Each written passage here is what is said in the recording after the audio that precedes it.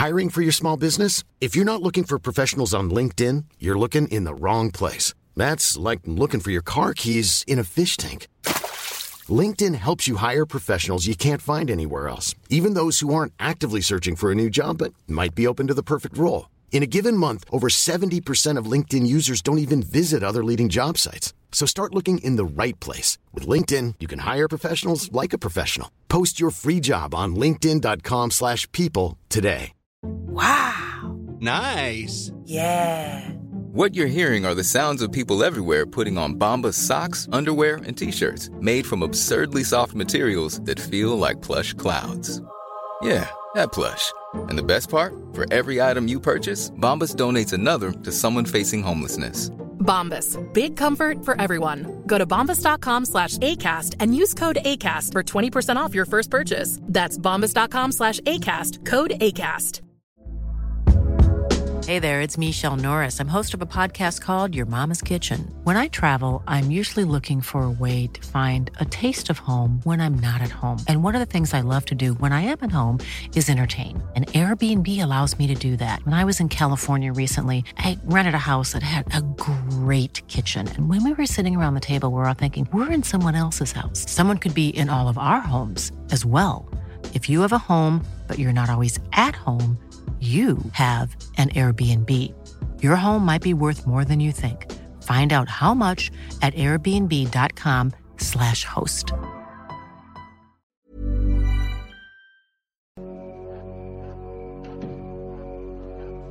What's going on out here? Call the police. Tell the sheriff I shot him.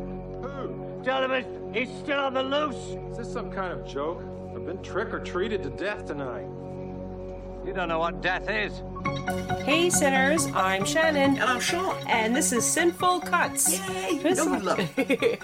All right, so very excited for this episode. This is our, I think, is this our first two-parter? Right? This we just is our first two-parter. Yeah, we had to, so we wanted to talk about Halloween 1 and 2. So we hope you enjoyed that episode.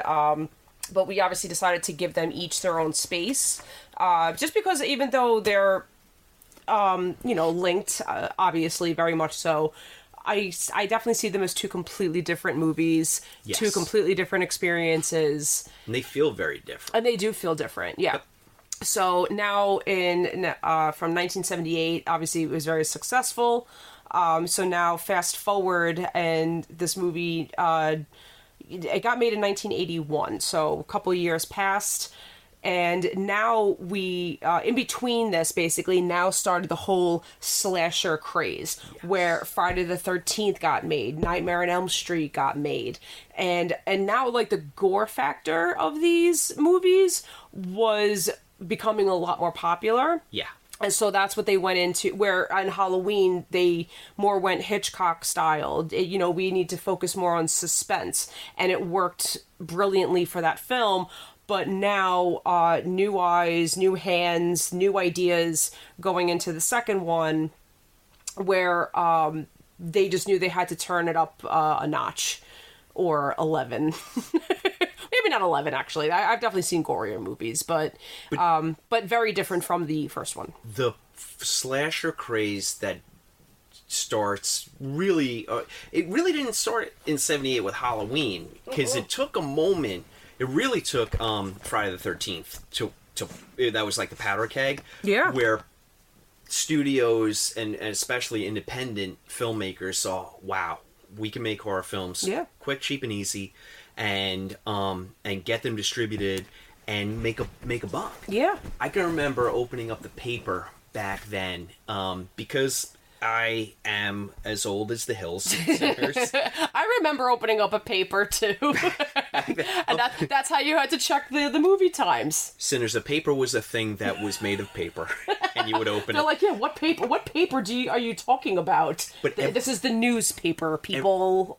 Every Friday, I'd be obsessed with seeing what the ads were for the new movies coming out. Yeah. And back then, you would open up the paper, and there would be all these tiny little thumbnail ads for all of these horror movies, and you'd be like, what is Mother's Day? And why is it freaking me the fuck out with this? Sometimes, I mean, the the Ed was so small and grainy that you could barely even make out what the title of the movie was, but you knew, you're like, we'll have to go see this. Happy Birthday to Me, Graduation Day, Night School, April Fool's Day. April Fool's Day. I mean, and this went on for the entirety of the 80s, that there was just so many movies, and look, they would show up for a week, they'd be gone in a week. The bigger movies hung around forever, but these ones, they would come real fast. Silent Night, Deadly Night. Oh my God. Yeah. I remember that I took the train with two friends because we lived in a pretty Catholic, conservative town, and they wouldn't show it. There was a lot of protesting, so we jumped on the train and we went into Queens, and we saw Silent Night, Deadly Night. And of course, we left the movie theater and we were like, what's all the hubbub about? I'll watch 4 slashers last week that were way better and way worse than this, so we didn't. Anyway, sometimes you actually had to hunt these things out. But my point being that, all right, now we're at really the beginning of the slasher boom, and it's crazy exciting, and you're getting a lot of films being produced. Like I said, some good, some bad. But here you got John Carpenter and you got Deborah Hill, and they're like, okay, John Carpenter wants to make his Halloween anthology, which is like the most heartbreaking of all heartbreaks, that he eventually does get to do, or at least produce, Halloween 3, which was in the vein of what he wanted to do. A different Halloween story. Right. The only, the anchor factor is that it has to take place on Halloween. You're in a different locale, and it's a different story altogether. Now, we know what happened with Halloween 3. It got just lambasted when it came out, and then, of course, decades later, it's completely beloved, and it's really all-time cult classic. Yeah. Well, people, I think, saw the vision that Carpenter wanted to instill originally, and it probably would have been more successful if he just got his way. I think if Halloween 2 went on to be what his original idea to be, and because it's possible he would have created another iconic character for whatever he was going to write for Halloween 2. We'll never know, unless technically maybe Season of the Witch technically would have been 2. But we're never going to know, and unfortunately. Handing these over to different directors, and it would have been so much more creative than what we eventually got. Look, we love the Halloween franchise, but you have to admit, it's point of diminishing returns the further you get down the line. Just like every franchise. Had it been a true anthology, every single movie would have been a one-off fresh. Mm-hmm. With a John McTiernan Halloween movie set in I don't know, a haunted castle in Scotland. Right. Like, you think about these things and you're like, God damn it, why couldn't we get this? But anyway, it didn't happen. Yep. So now John Carpenter's faced with, all right, what do I do? He definitively tells the studio, I'm not going to direct a second one. That's not where my head's at. But he does want to get paid. Yes. So he's like, what I'll do is I'll write it for you and I'll produce it for you. Yeah. So, along with Deborah Hill. Right. So, okay, great. John gets his cash. Now he's tasked with actually writing the thing. So he sits down, and what comes out on the paper? Nothing. Nothing. As blank as Michael Myers' stare. So he came up with such terrible writer's block. It turned him into a little bit of an alcoholic. Wait. He does even say it was a 6-pack of a night. Budweiser, yeah. 6-pack of Budweiser a night, I believe it, while he was writing this. So it's it's tough when he started, like, literally the first thing in my notes that I'm pointing to. We're pointing again.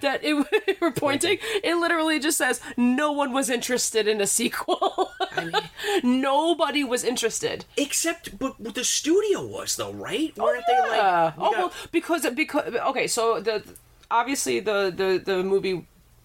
We talked about it in the last episode where the success was astronomical. Right, compared to what they spent on it, compared to what they made. I don't even know how to do math on that. Like, it was like a 2,000% return. Something on investment. Along those lines. That's unheard of. Yeah, it was absolutely unheard of. So, and everyone, loved Michael Myers. So now, like, other icons are approaching, and I think they probably heard about them going into making their own sequels. Like, so those series were happening.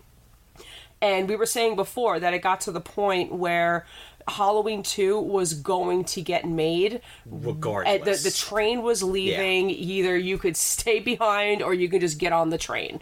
And, you know, so it kind of is what it is. So, and he would have been paid for the characters created, of course, but John's no dummy. Yeah, he's like, let me get a producer credit. Let me get that producer cash. Yeah. Let me write it. Yeah, let me at least try to provide, yes. So some ideas that they had, which are interesting, were instead of a hospital, it was going to take place years later with Laurie as a grad student, and she was going to live in a high-rise, and the movie was going to take place in a high-rise. City, yeah. So, I'm thinking, okay, immediately I'm thinking of Evil Dead Rise, just from this past year, and I'm thinking of Poltergeist 3. Poltergeist 3, those are the two that literally popped in my head, and so it's interesting. But the vibe of the city, for some reason, is kind of like... Nah.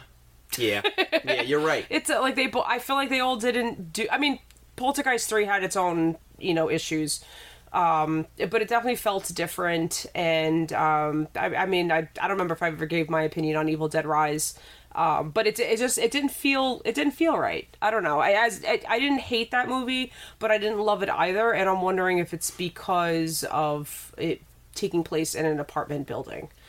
I did like Evil Dead Rise. I enjoyed it, but I see you. Mm-hmm. I see your point. Yeah. There is something to be said about taking it out of its iconic setting. Yeah. I know they bookended it with the cabin. They put it. Yeah, they did add it in there, which is fine. But I do agree with you that you take Michael out of that suburban setting, because he made the suburbs terrifying as fuck. Yeah.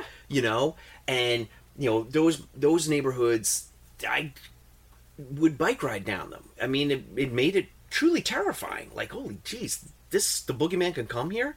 I didn't know that could happen. So, interesting idea. Kind of glad that it's the hospital setting, because I think hospitals are inherently creepy.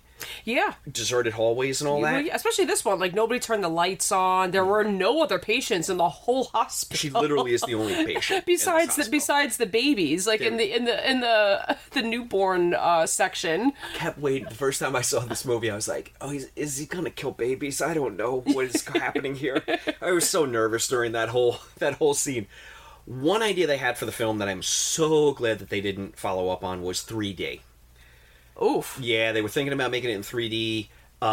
This would have predated Friday the 13th in 3D. Yeah. Studios were talking about, they were shoving 3D up everyone's asses. You can tell, because you finally get it actually happens in a franchise.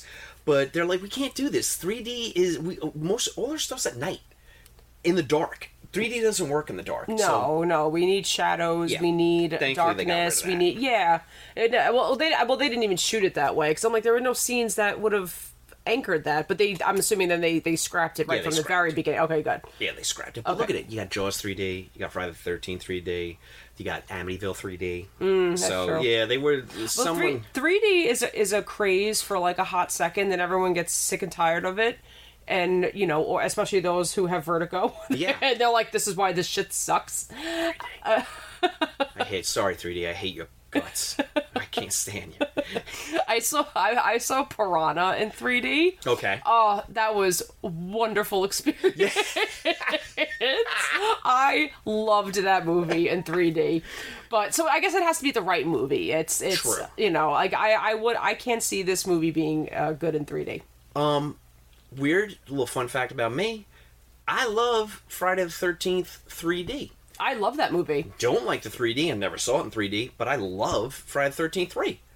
No, I never saw it in 3D. Right? Okay. So anyway, we're back on track here. So Carpenter agrees, okay, I'll be behind the scenes. Let's get our man, Rick Rosenthal. Rick Rosenthal directs it. I think he was the one that came up with the idea of, how about you just continue the night? Like, literally pick up where you left off. Yep. And then the rest of the story, I can't necessarily say the rest of the story wrote itself. it didn't. But I think it finally clicked and it made sense to give it a setting. Oh yeah, we can do a creepy hospital setting, and I think that worked. It worked. Mm-hmm. I really like a creepy hospital. Sinners, another creepy hospital deep dive for you is a Michael Ironside movie that came out just around the same time called Visiting Hours, where I think I was going to say Lee Remick, but that's not Lee Remick. It's Lee something or other is the protagonist. It's not bad. It's not bad. And Michael Ironside is Michael Ironside, so you know he's good. And he plays a super creepy killer. Okay. Yeah, so check that one out. I just remember seeing that one in the theater as well. And again, you know, bear with me. I was young at the time, so I don't know if it holds up. But if you're into creepy hospitals, there you go. So now we got the green light. Let's go. We got Rick Rosenthal in place. We get a script, and honestly, knowing the problems that John Carpenter had, even coming up with an idea and fleshing out the script, it's not bad. Coming from writer's block completely to at least having an idea of where to go. It's not bad. It wasn't a terrible idea once they finally got there. The only problem I have with it is it introduces the family concept, which bothers me because I feel the movie, the movie's better without it. It doesn't need it. Well, because like what we were talking about in the last episode, it's you didn't need it. You could have just kept it simple, like you know, like oh, they need a reason why. Why do you need a reason why? Yeah, you don't. You don't need a reason. He's just a fucking lunatic. And look, he's got OCD. He's got to finish the job. Yeah, you know? and she's the one that got away. Mm-hmm. That I would have accepted that. Yeah. You know, like he's like, fine, I'll grow my ass. Yeah, right. Yeah. Like not in my movie. I'm gonna try again. So now we okay. So let's start it off. We actually start the movie with the first 3 minutes of the last movie. Yeah. Which was, I guess, a little bit of a novel approach at the time. But Rick Rosenthal thought, all right, let's just use that insanely iconic 3 minutes from the end of the last film to give our new film just a little bit of juice, you know? Well, also, too, it's been a couple of years, so those that, you know, maybe just need a little refresher at this point, maybe have seen all the other ones, like, let's just start it. Yeah. Right where it left off. So, if you remember from the last episode, I mentioned that for the final scene, Michael Myers gets shot 6 times. Dr. Loomis goes over and doesn't see Michael Myers lying there, as he should, because he fell from a balcony after getting shot 6 times. So, but he has this look on his face that he doesn't react. He just like looks around and basically just kind of, you could tell internally accepts that his search isn't over. He's going to keep hunting him down, and they filmed it so that he just knew. Yeah. He knew he was dealing with evil. Why would evil just lay down, you know? But they did film as well with him being surprised. Oh my god, I shot him 6 times and you know, now he just got up and walked away like it was nothing. What the fuck am I dealing with? I shot him 6 times. I shot him in the heart. This man, he's not human. Universal Pictures presents Halloween 2. More of the night he came home. Who is it? There was nothing within him, neither conscience nor reason, that wasn't even remotely human. Is this some kind of a joke? I've been trick-or-treated to death tonight. You don't know what death is. Janet, go tell Mr. Garrett we're having trouble with the phones. There is no place to hide. He will always find you. What's this? It's a Celtic word. It means the Lord of the Dead. So now that we have... So obviously, if you remember the end of Halloween, they went with the scene of Dr. Loomis knowing that would happen, or at least not being surprised that happened. Now you see the beginning of... I almost said episode 2. Jesus Christ. it is episode of the sequel. They kick it off in that scene. some repeats, right? Just like they just took it from the old one, and now they kick it off now with this new movie. And we were talking about it before that we're pretty sure he fell out the front yard. Now this one looks like he fell out the backyard, the other or way. vice versa. He goes out the backyard in Halloween, and somehow he ends up in the front yard in Halloween too.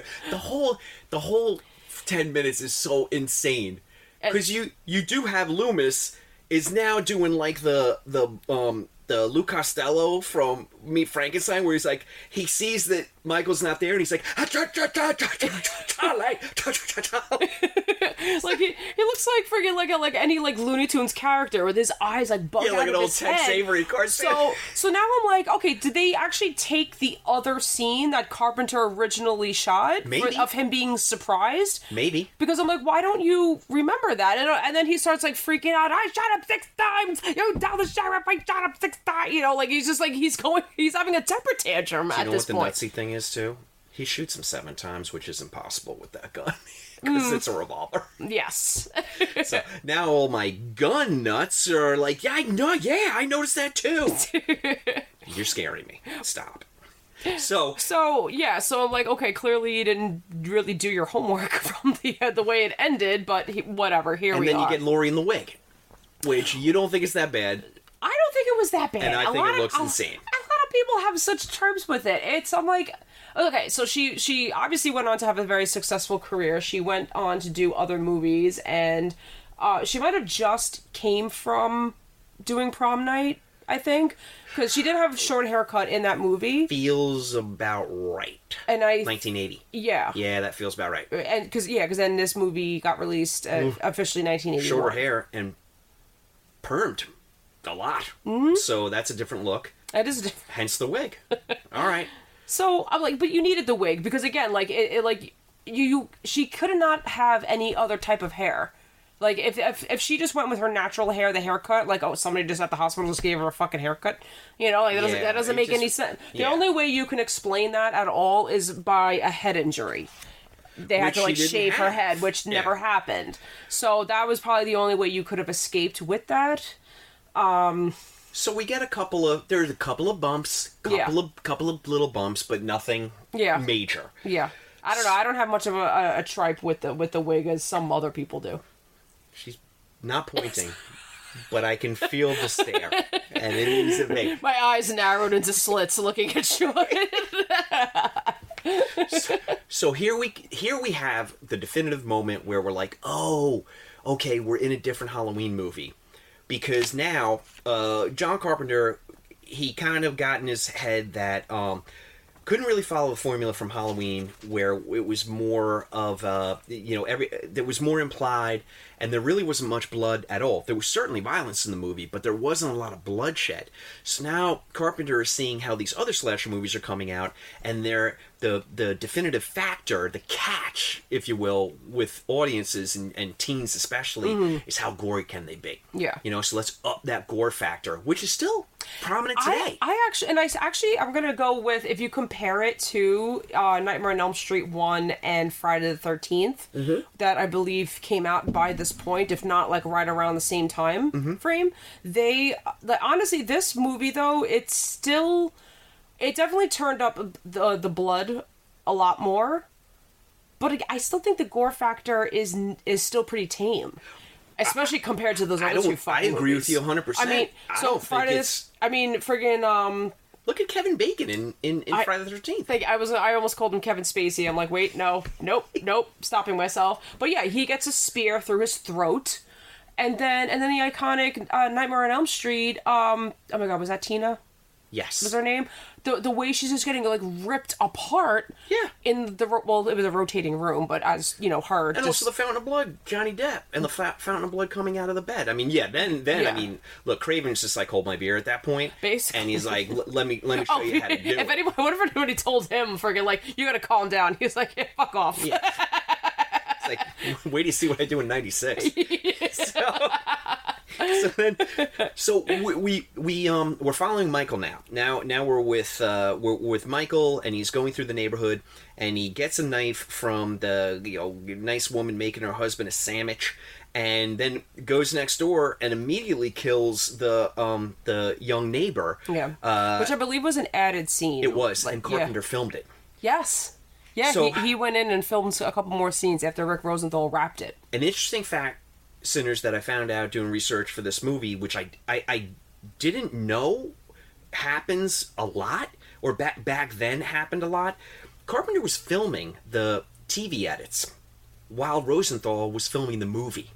Okay. So Carpenter knew this movie, when they cut it for TV, is going to be insanely truncated. Okay. He's like, I gotta film scenes that are gonna pad it out, and I gotta add to this. Yeah. So when they wanted to show it on TV, he was told they were 2 minutes under.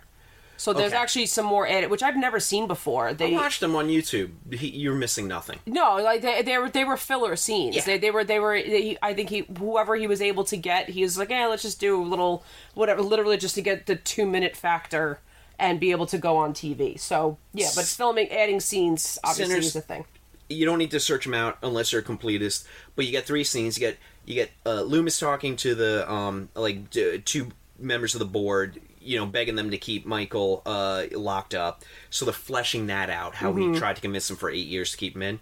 You've got a scene of after Michael's escape, and he writes sister on the back of the door. So they're just like hammering that family connection there. And then you've got a scene of Michael staring out the window. Yeah. A young Michael staring out the window. It added nothing, but I get it. These are TV edits, so who cares? Yeah. So, by the way, I just have to do this because I just can't help myself. The best TV edit, and check it out on YouTube, is in Jaws 2. And Sinners, circle back to our second episode of Jaws 2, if you would. And I know we talked about it in the Jaws 2 episode. That was a TV edit, the helicopter pilot getting killed. Mm-hmm. And I remember seeing it on TV, and I'm like, why wasn't this in the movie? This is so good. Yeah. What the hell? Anyway, so I did not know that these things happen simultaneously, and I guess it makes all the sense in the world because you have the equipment and the sets and the actors and all of this stuff you need, as opposed to, hey, we need to do this, and it's 7 months later, and you're like, oh, did someone get Jan on the phone for me? So I learned something new. Yay me. Yeah. So now we got, all right, Michael's basically just traipsing through the town because he doesn't know where Laurie is. Right. We've got Loomis traipsing through the town looking for Michael with Brackett for the moment. Then Brackett finds out Annie's dead. Yes. Nancy Keys, which I kind of find plays her corpse. Just so great. I have to admit, though, I kind of find that scene a little funny. It's not meant to be funny at all, but if you remember, in the very beginning, so everyone goes to the Michael Myers house and they're completely trashing it. They're searching it up and down to look for Michael there, and they're not finding him there, obviously. So they're looking around or whatever. All of a sudden, Loomis sees somebody walking with that mask on, and he goes, "Oh my God, there he is!" Or I'm not sure, yada yada. And then you see this person walk across the street.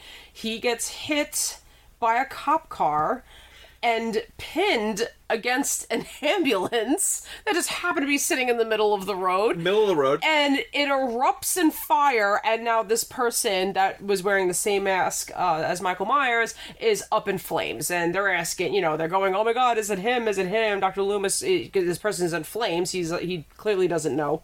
So now this happens. That is a very serious fucking thing that just happened. The best is Loomis was also trying to shoot this poor kid and he was also trying to shoot him before that. So now another cop car comes. He goes to not Detective Brackett, Officer Brackett, Sheriff Brackett, and goes, "Listen, those murders that happened at that house. One of them was Annie." Dude, they just all get in the fucking car. They all get in the car. They leave the corpse on fire. And they look at the cop who hit him. They're like, "Yeah, fix this. Hey, dum-dum, this is your mess." The best is, Loomis still has his gun out, and he's trying to open the car door, and he's like, wait, where did I put this? Let me just stick this gun in my pocket. It's such like a weird, I don't know, like it was weird choices at that moment. I mean, again, you hear about your child dying, I get it, like that's, you probably get tunnel visioned, but... Sinners, it was 81. Everyone left the country was all on cocaine. And they it felt like the right thing but to they do. were also witnesses to literally the other thing, like you can't leave. No one's like, hey, why don't we put out the fire? Yeah, nobody said that. They're just like, let's hot foot it over. Nobody said that. See Annie's corpse.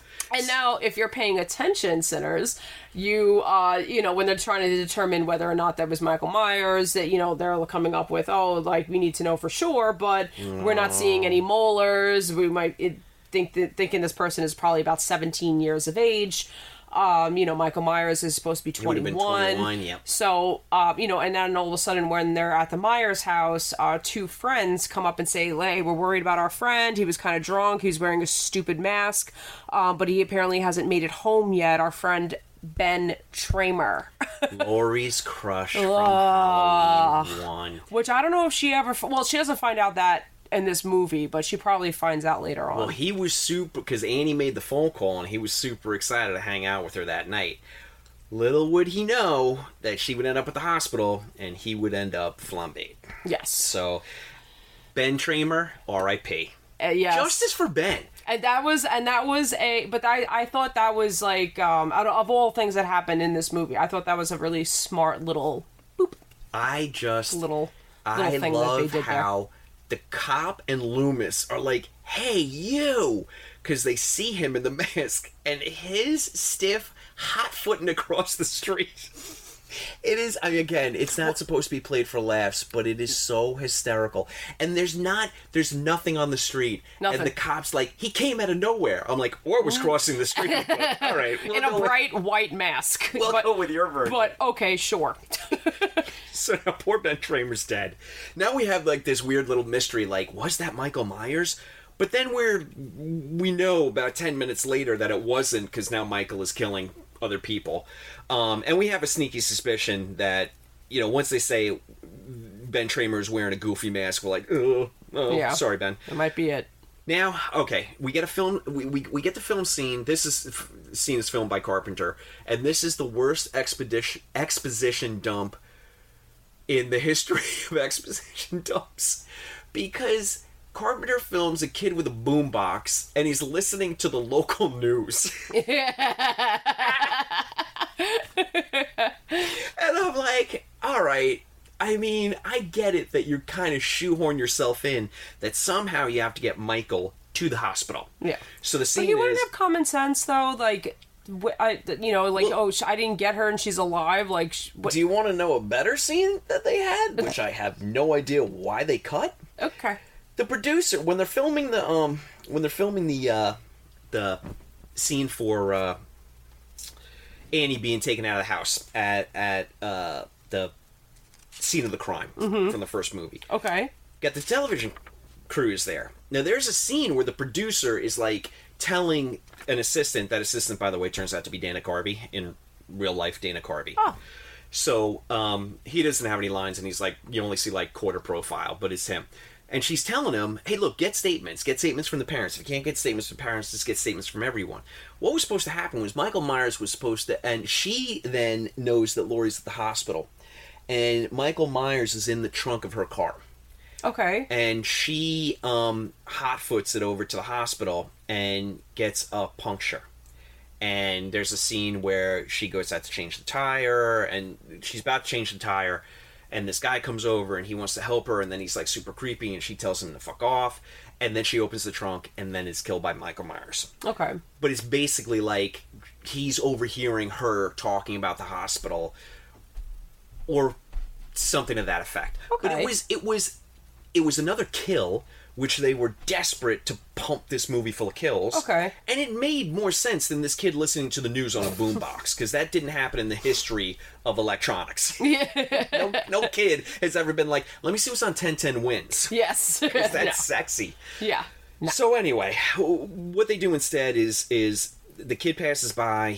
Michael hears on the radio that she's at the hospital, and then of course there's this blaring road sign saying Haddonfield Hospital this way, basically like with a cartoon finger in a glove pointing. So anyway, at least we Frankenstein together the way he gets to the hospital, and now okay. So we have a proper setting, we have a proper horror movie, we have a haunted house-ish kind of setting, little bit of Nostromo vibe. It was a very, it was an abandoned section of a hospital in Pasadena. So they did think it was perfect. It was perfect setting, especially when they decided to go for this storyline. The only thing Rick Rosenthal was very upset about right away is he knew how close it was to the airport. Oh. He did know that going in, and he said he went there to scout it out, and he said it was maybe every 12 minutes landing. Shit. So he's like, all right, not great, but I can work with this. Okay. So it turns out that happened to be a slow night. Ooh. It was on average every 2 to 3 minutes. Oh. So he had a crew member on the roof the whole time, just eyeballing. And he would walkie-talk in like, oh, you got a window, you got a window now. That's not great. No, it wasn't. It was very. All right. Look, I don't even know what the word is. Right? You do. You were. They already decided on the storyline. We have this again. It's perfect. It's an abandoned hospital. Yeah. No one's using it. It's your playground. They're on a bigger budget, but it's an abandoned hospital. It's a gift. We'll work around it. Yeah, so they'll fix it in post. They'll fix it in post. So I don't remember hearing any planes in that movie. So no, so they did a great job. So bravo.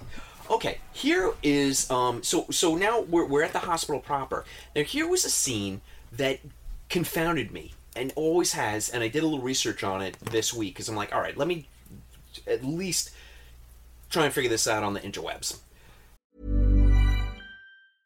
Ryan Reynolds here from Mint Mobile. With the price of just about everything going up during inflation, we thought we'd bring our prices down. So to help us, we brought in a reverse auctioneer, which is apparently a thing. Mint Mobile Unlimited Premium Wireless. How to get 30, 30, bit to get 30, bit to get 20, 20, 20, bit to get 20, 20, bit to get 15, 15, 15, 15, just $15 a month? Sold! Give it a try at mintmobile.com/switch. $45 up front for 3 months plus taxes and fees. Promo rate for new customers for limited time. Unlimited more than 40 gigabytes per month. Slows full terms at mintmobile.com. Hey, Dave. Yeah, Randy? Since we founded Bombas, we've always said our socks, underwear, and T-shirts are super soft. Any new ideas? Maybe sublimely soft. Or disgustingly cozy. Wait, what? I got it. Bombas. Absurdly comfortable essentials for yourself. And for those facing homelessness. Because one purchased equals one donated. Wow, did we just write an ad? Yes. Bombas. Big comfort for everyone. Go to bombas.com/ACAST and use code ACAST for 20% off your first purchase. There's a scene in the movie where a child gets out of the car and he's bitten into a razor blade apple. Right. And I was always convinced there was a cut scene where Michael gives that kid the apple.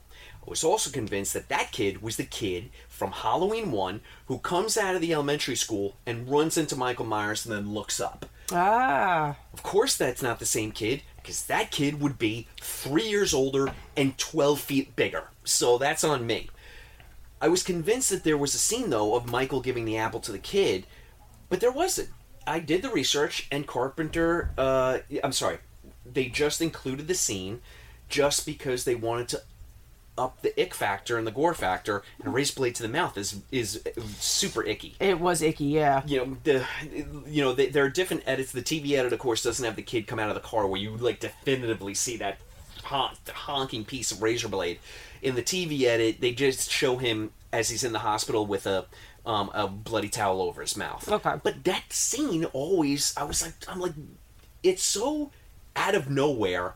Does it call back to something that they filmed and was cut out? But no. No, I think it was just adding the ick. Yeah, just adding to the ambiance, I guess. So now we're meeting our basically a skeleton crew. Yeah, beep, beep, beep. At the hospital. And what I do love, by the way, sinners, I should say that I like Halloween too. I like it a lot. I understand the lineage it comes from, Halloween is just an incredibly, almost perfect horror movie. Like, all the right things came together, and it's just, it is what it is. It's just a gem. Halloween 2, and we talk about this with all our part 2s. Yeah. If there was no Halloween, if there was no Jaws, if there was, what was the one we just did another 2? If the original wasn't there, these movies would be taken, they would have a different street cred, and they would be a little bit more beloved, but that's not the way things happen with these movies. Nope. They are a part 2. For all its bumps and creaks and a little bit janky, Halloween is a very good, effective slasher movie with some very clever, borderline cruel kills, and it doesn't really utilize its protagonist very much because she's on Thorazine for most of if not all the movie. I mean, she's literally gotten one of Dr. Mixler's double cocktails. Yeah. So she's outski. Yeah. Okay, so this, I think Carpenter, when putting the script together, he had written himself into a corner with her going to the hospital because, she's immobile. Yeah. So he has to make it more of a... He also is chasing the slashers that are becoming very popular at the time. So he has to make it more of a Michael movie, which he does. And I think it works. It worked, You know, it's a different perspective, literally, but also narratively, and he does a good job of it. Rick Rosenthal does a really sound job directing it, and then what we have here is just a bunch of cascading set pieces of kills. Right. So, look, they kind of blend into each other. They're effective, and we do go through the hospital. It's not Laurie this time. It's different people in the hospital, different staff in the hospital, discovering other corpses, and then usually getting killed right thereafter.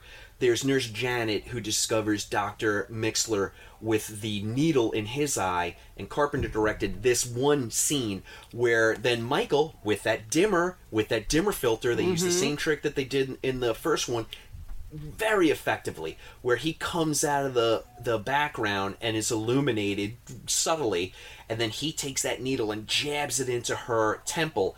Carpenter filmed that. That was an add-on because he wanted to up the gore factor, and it's a pretty brutal scene. Some of the weird stuff, though, it's almost like fetishy, is that when Laurie gets to the hospital and they really go out of their way to show all the blood being drawn, right, and the injections, they took that stuff. Rosenthal was he was kind of against that. He's like, I understand that you want to kind of like have the audience cringe a bit, but he's like, I can do better. But they made him film it. Right. But fun facts actually about the nurse, I think it was Anna Alicia played the nurse, right? She actually ended up on some soap opera, and I think was fairly famous. With like Falcon Cresty kind of business. Cool. You know I watch Bravo, so I'm just pretending that I didn't watch every episode of Falcon Crest. It was delicious. But so she, during one of the takes that they were filming that scene, so she figured it was like, I think it literally was supposed to be like straight air into her brain. So like that's just like that's you're done. So kids don't do that. Yeah, don't do that. So she just figured like, oh, okay, like what I would do is I would just slump to the ground. So she would just throw herself towards the ground. She's dead ski. Yeah. Okay. So at one point, she said like the desk was right there, like nobody moved the desk in the correct way. Okay. So she hit her eye on the corner of the desk during one of these, takes, and literally split her eye open. But now she's like, oh, we have real blood. She said she was lying there yelling out, use it! Use it! They're like, we can't use it. And get to the hospital. You know what? Yep. Come on. What a trooper. She tried. She ended up getting 11 stitches from that. Damn. She's lucky she didn't lose her eye. Yeah. No, she's very lucky. But I thought that was funny. Like that, you knew you split your eye open, and that's your initial reaction. Use it! We have real blood. Use it! She's a true professional. I love it. I love these fun facts. Keep them coming. Ooh, okay.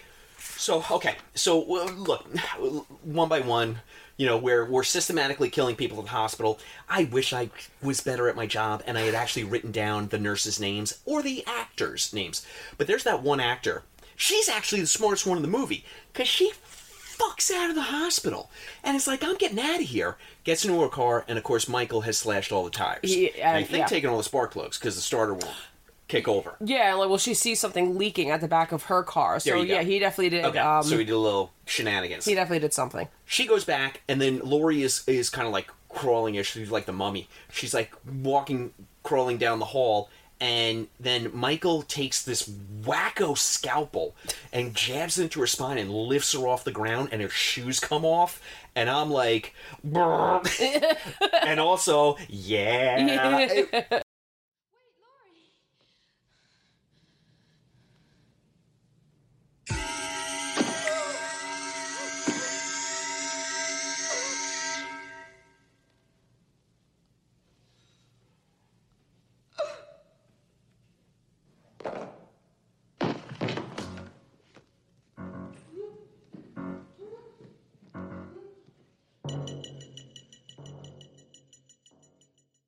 It's just so... There's no blood. It's just like the physics of, oh my god, how much would that hurt? Her name was Jill, and that was played by Toni Moyer. She was so good. Mm-hmm. She was so good. And then, so she's gone. And then you've got Lance Guest finds the head nurse, and Michael has stuck in, because I'm learning English. Duolingo, you have failed me once again. She has a needle stuck into her vein, and there's this enormous puddle of blood. So basically, Michael just drained her out. Yeah. Which is not all that, visually... It's not like a kinetic kind of thing, but then it's the kind of thing that you think of, and you're like, yeah, that's super gross. Yeah. That'd be a bummer. The introduction to that scene, too, was kind of weird, right? So we have the scene where Laurie is in the hospital. She's, drifting in and out of sleep, possibly, you think. And now they start, doing the blood drip onto the floor. Yeah. Right? It was they almost, tried going artsy with it. There's a weird edit there. And then it cuts to There's scenes, a weird edit. We're missing something. the foggy scenes, right? Where so it's supposed to let you know this is a flashback, and, and a little girl, holding a doll going, and a woman's just like, I told you, I'm not your mother. And I'm like, what? Why would... Sweet adoptive parent. Right? Why would you ever say that? This is what I'm talking about. When these the whole family dynamic and the direction that they had to go because they painted themselves into a dumb corner, it's janky as hell, and it doesn't work. And it's not even filmed well, and it's dumb. It is. It's just dumb. Sorry. Sorry, John Carpenter. He's always so mad now. He's gonna listen to this. He's gonna yell at me. I'm gonna ask his friend Mick Garris, who's an absolute sweetheart, to stick up for me. So we have these kids. Okay, all right. We have to talk about one troublesome thing. Okay. In this production, you gotta talk about warts and all. All right. So we have Pamela Susan Shoop, who played, oh my god, help me out here, Shannon. She played nurse. Oh, Karen. Thank you. She's Nurse Karen, and she does the hot tub scene with Leo Rossi, who plays Bud. Yes. And Bud gets strangled as he's trying to adjust the temperature, and that's kind of off screen because you see it through the frosted window. So he's not a gruesome killer or anything like that. No, not at all. But he's dispatched, and then Michael goes in, and this is a very uncomfortable scene from a viewer standpoint because we know it's Michael because we can see. Right. She doesn't know it's Michael, and she's kissing his hand and nibbling on his hand. Yeah. It's a great scene. I think so too. And then he dunks her into the tub, which had been done, and I want to say Bay of Blood, but it definitely wasn't Bay of Blood, but it's absolutely a giallo, and I don't know what I'm talking about because I'm not good at podcasting, but it is definitely a giallo, but that was Crypt. Okay.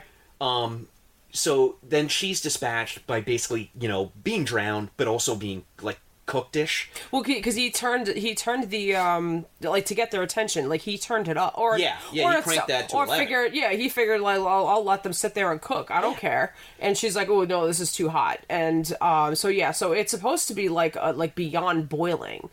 Hence her face gets more scalded. The only troubling part, I want to bring this up because it bears sticking out for Pamela Susan Shoop. Okay. For Nurse Karen, she had to do the nude scenes, and she took the job because she knew that there would be some nudity involved. She didn't know to what degree it was going to be involved, and she only agreed on topless. But she really did have. She was told it was going to be a closed set. She says there were 19 fucking guys there. Oh wow. I mean, again, it's 81. Things have definitely gotten better. Have they gotten better definitively? I don't know, but we hope. But I'm bummed for her. Yeah, I never knew that. I knew that. So Leo Rossi, who plays Bud, he talks about that scene, and he said that Rick Rosenthal went up to him saying, she's very, the very last second, the 11th hour, if you will, was feeling very self-conscious. They didn't really go into the why, so there's that, I guess. So, but he asked, he's like, can you go in and go first? Now, honestly, I mean, as ridiculous as that is the fact that why couldn't you just make it a closed set? It shouldn't be that big of a deal, but whatever. So, but Leo Rossi explaining this scene, I actually found it hilarious because he's like, basically he was asked can you derobe and go in first and make her feel a little more comfortable because now you're already exposed and we're in this together type of a thing. We're a team. We just need to get the scene done. So he does. He's like, I got a toe in. So the hot tub, it was actually ice water. Ice cold, right? It was freezing. He's just like, what the fuck? And he's like, and he said that he just looked over at Rick Rosenthal and he was just, please. Just doing the, please for me. So he's like, I just got in there, but he's like, dude, I looked down, it was a raisin. Could you imagine? And then they'll be sexy. Yeah. So, but he just ends the story with, because he's definitely an Italian mofo, and he's just like, I look down, friggin' Italian stallion, yeah, all right, forget about it. So he was making fun of himself because it shrunk inside of him, basically, because that's how cold the water was, apparently. The poor guy. Yeah. So, but apparently that got her comfortable enough to, everyone's laughing at him, basically, type of a thing. So good on him. Yeah. Good on him to lighten it, because it seems like that was a really, really tense scene to do. Yeah. But she got through it. It was, it was done. I think credit it was to him. He made it just, made fun of himself, and then Leo, Pamela, good job. Good job getting through that. You get a salute. So now, I want to go back to Lance Guest because Jimmy, he plays Jimmy? Yes. So Jimmy slips and falls on the gigantic pile of blood from the head nurse. Nursed. What the fuck? I mean, my tongue is either too big. We almost got another spit take. Teeth are too small, or they're both too big.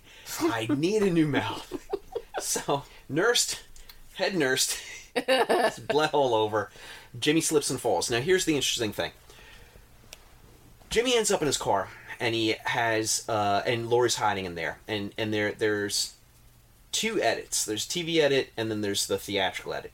Theatrical edit and the TV edit show the same thing. Jimmy slumps over in the car, and you think, no one knows if he died or not. But you succumb to his concussion, and he's passed out. He hits the horn. Laurie hotfoots it.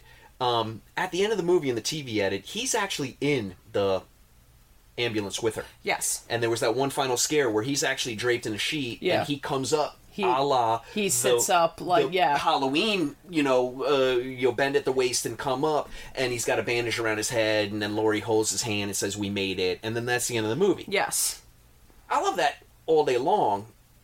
It's kind of, at that point they were like, "This is done. This is dusted.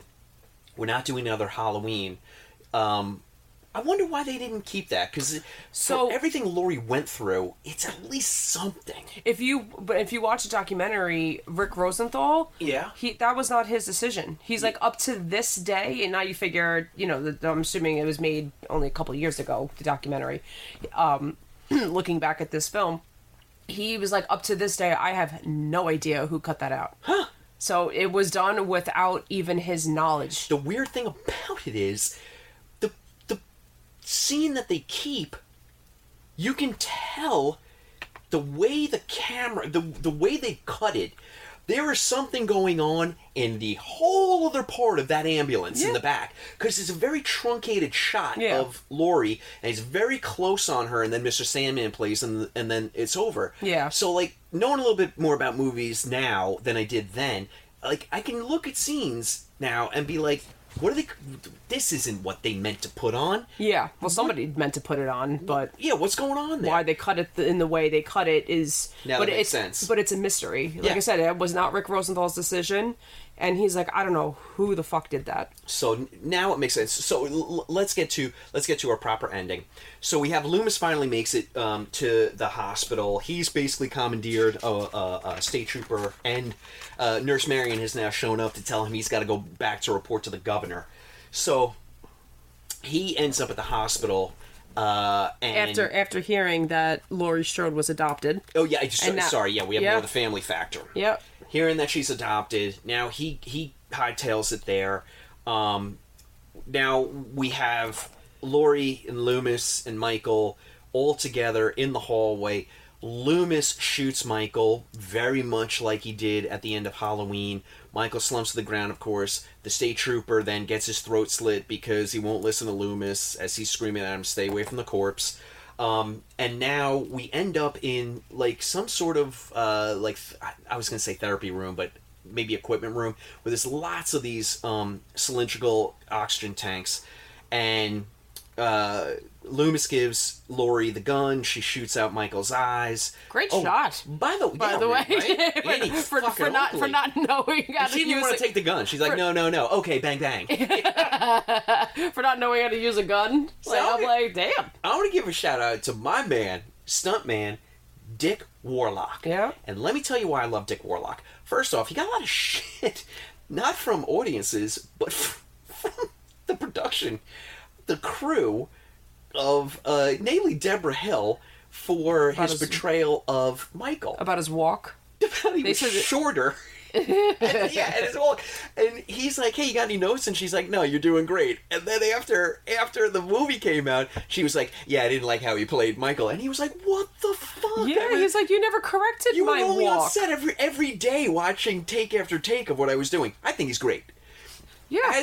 As a man of average, not short, average stature, I appreciate an average height Michael Myers. It speaks to me. But he wore lifts in his boots, and then they were kind of they were clowning on him because he has a different face than Nick Castle. So instead of a more slender mask profile, it was more filled out, and they're like, he has like a wider face because it's the same exact mask. Now, also too, it's literally the same mask. Where that mask was from point A to point B, it was probably like in a box somewhere. Like everyone's like, oh, the hair is weird. Do you want to know exactly where it was? Probably matted down. During the entire shoot of Halloween, it was in the back pocket of Nick Castle's coveralls. That's why the mask is worn down more. And then Deborah Hill had it under her bed, not in a box, just under the bed, collecting dust. And she was a real heavy smoker, so that's why the mask is also a little more yellowed out because of all the tobacco smoke. Yeah, I mean, we think sinners. This is the reality versus the perception. If you would ask Shannon and this movie made me millions and millions and millions of dollars. I'm going to take this iconic piece and throw it under my bed. If someone had walked in this room right now and we hadn't done any research and said, Shannon, Sean, where do you think they kept the Michael Myers mask after filming of 1978's Halloween? We would have, without blinking, said, the Smithsonian? Yeah. And they would have said, no. It was with the Dust Bunnies under Deborah Hill's California house, collecting dust and just soaking up nice nicotine. And that's literally the mask that they use. So it is the same one. Dick Warlock's got a different shaped head. Give the guy a break, for God's sakes. Yeah, and I think he got to keep it. Yes, he did. Yeah. He eventually did sell it. But let me tell you why I really love Dick Warlock. Besides the fact that his fucking name is Dick Warlock. I mean, how are you not like Dick Warlock, Private Eye? It's just, the dude, So he's a great stunt man, and he's got his, a great career. And he's very concerned with safety, too, by the way. Yes. Like, every kill scene, Yep. he works with the actors and actresses very, very hands-on, if you will. Shannon, it's happening. It's happening right now. It's happening right now. Guess who's getting a kiss on the face? Dick Warlock! And I kiss your face! Dick Warlock, whose son would then go on to star in the movie Society, another great horror movie, Billy Warlock. Yeah. So, Warlock family, you're just gems.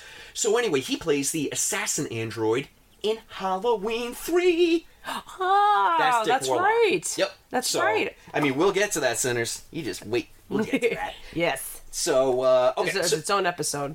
So now we have what is supposed to be the definitive ending to the Michael Myers saga, which again, you know what? I'm even getting tired of hearing me bitch and moan about the family aspect. But it just, I'm like, you didn't even need it. You just didn't even need it. No. That boombox kid solved all our problems. He just didn't even need it.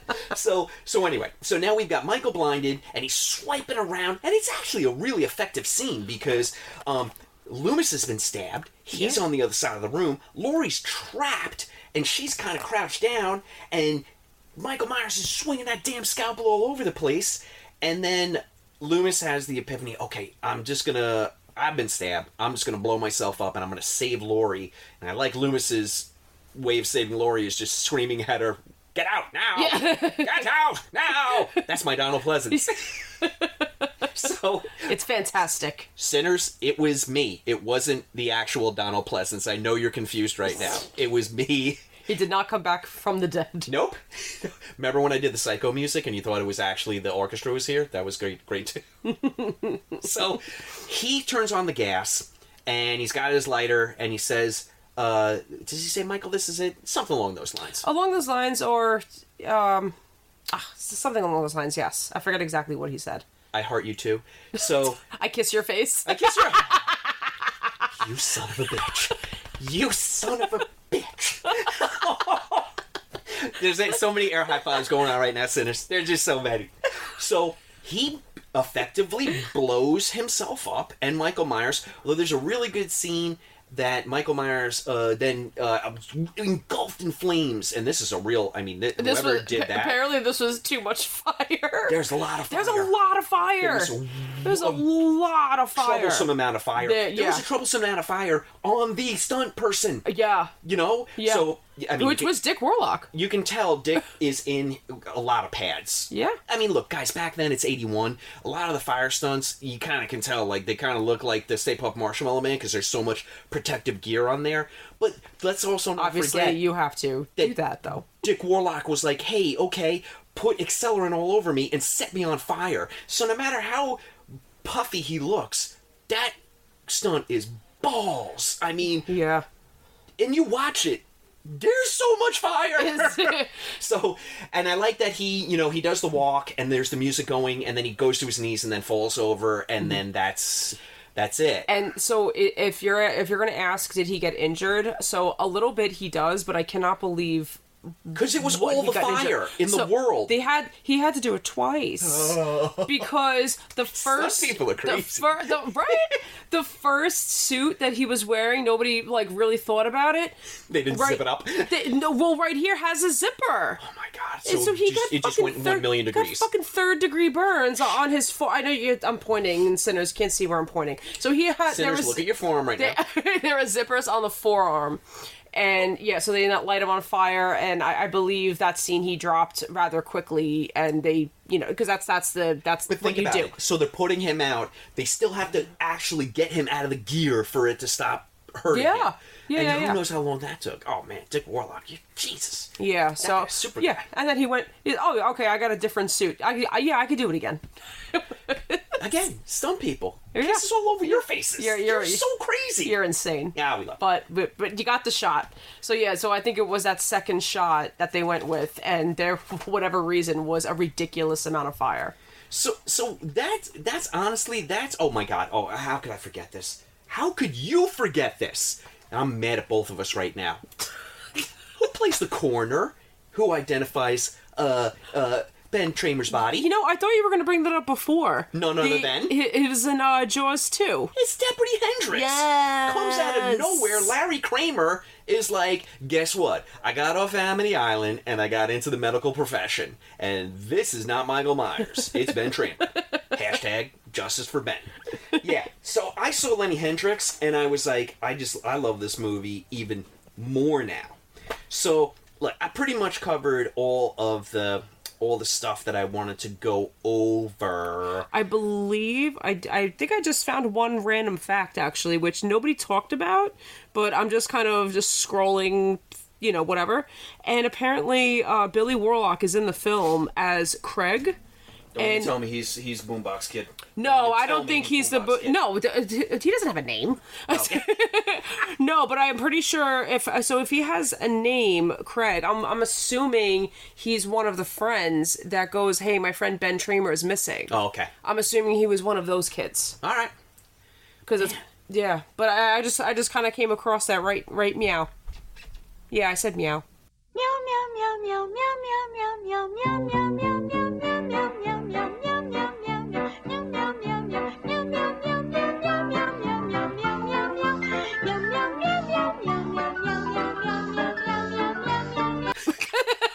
For all our feline listeners, we see you. We see you. Right meow. Right meow. Meow, meow, meow, meow, meow, meow, meow, meow, meow, meow, meow, meow, meow, meow,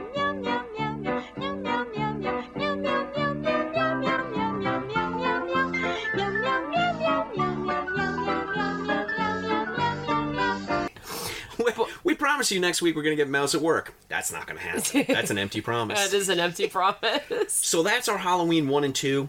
We do have... Look, we got more Halloweens for sure. There's 4. There's 5. We don't talk about 6. No. We've done H2O. I'll do a passing glance at the Halloween David Gordon Green remakes when we talk about Exorcist Believer. Okay. We could talk about how he's bringing these properties back, but... Okay. I didn't like them. Okay. Did you like them?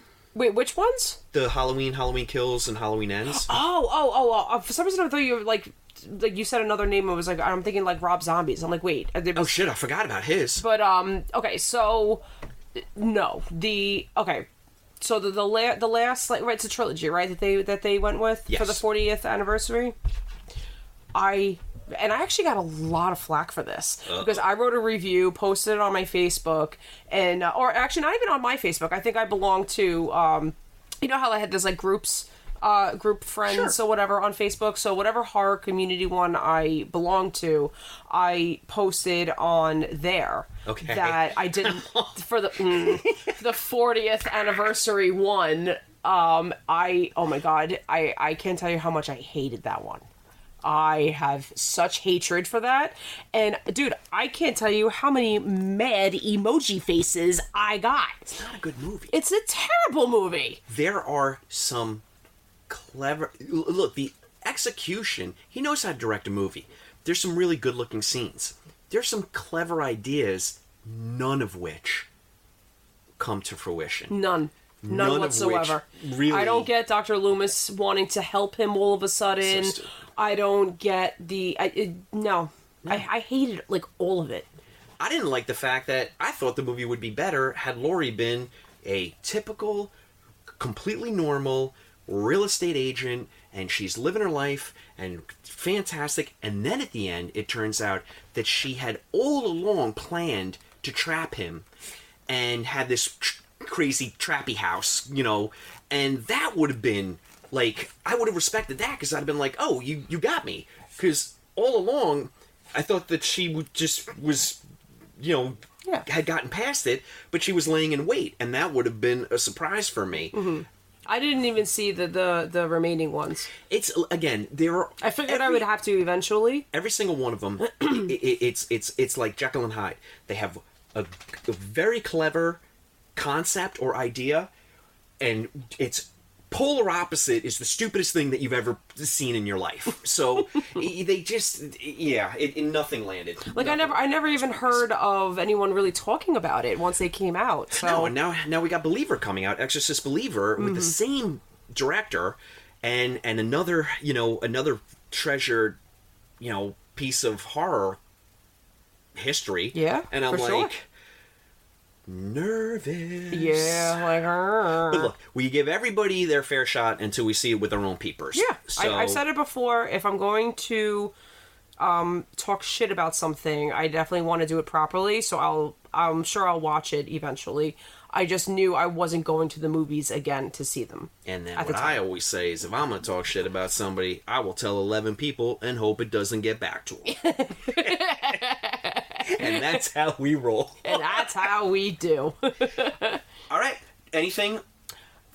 No, that was all. That is it. Yeah, that's everything. Our Halloweens are done. So, again, sinners, it is now October. What are you doing listening to this podcast? But God bless you for doing it. Thank you so much. We love you guys. And please support us on... Excuse me, while I make sure I have the right information here. These are pages turning. Okay, so... Only because I confuse the hell out of them, and I'm always giving out the wrong ones for the wrong thing. On Instagram, we are at Sinful Cuts, but that is CIN.FUL_. Don't you dash me, sinner. That's an underscore. CUTS. CIN.FUL_CUTS. Please follow us on Instagram and spread the love, because the more people, and we're gathering a community, the more people we see on Instagram, and we're posting all the time, and hopefully we're pointing you in different directions of stuff you should check out, or giving you a laugh during the day. So we really appreciate you checking us out. And then, of course, on all your listening platforms, whether it be Apple Music or Amazon Music or Spotify or Google Music, we're all over the place. I even forgot to say, we are hosted by Acast. So if you don't even have any of those platforms, you can go online and you can listen to our Sinful Cuts podcast at acast.com. Just find us there, and you can listen right on your computer. Do it at work. Turn it up real loud, because that manager is a pain in the ass.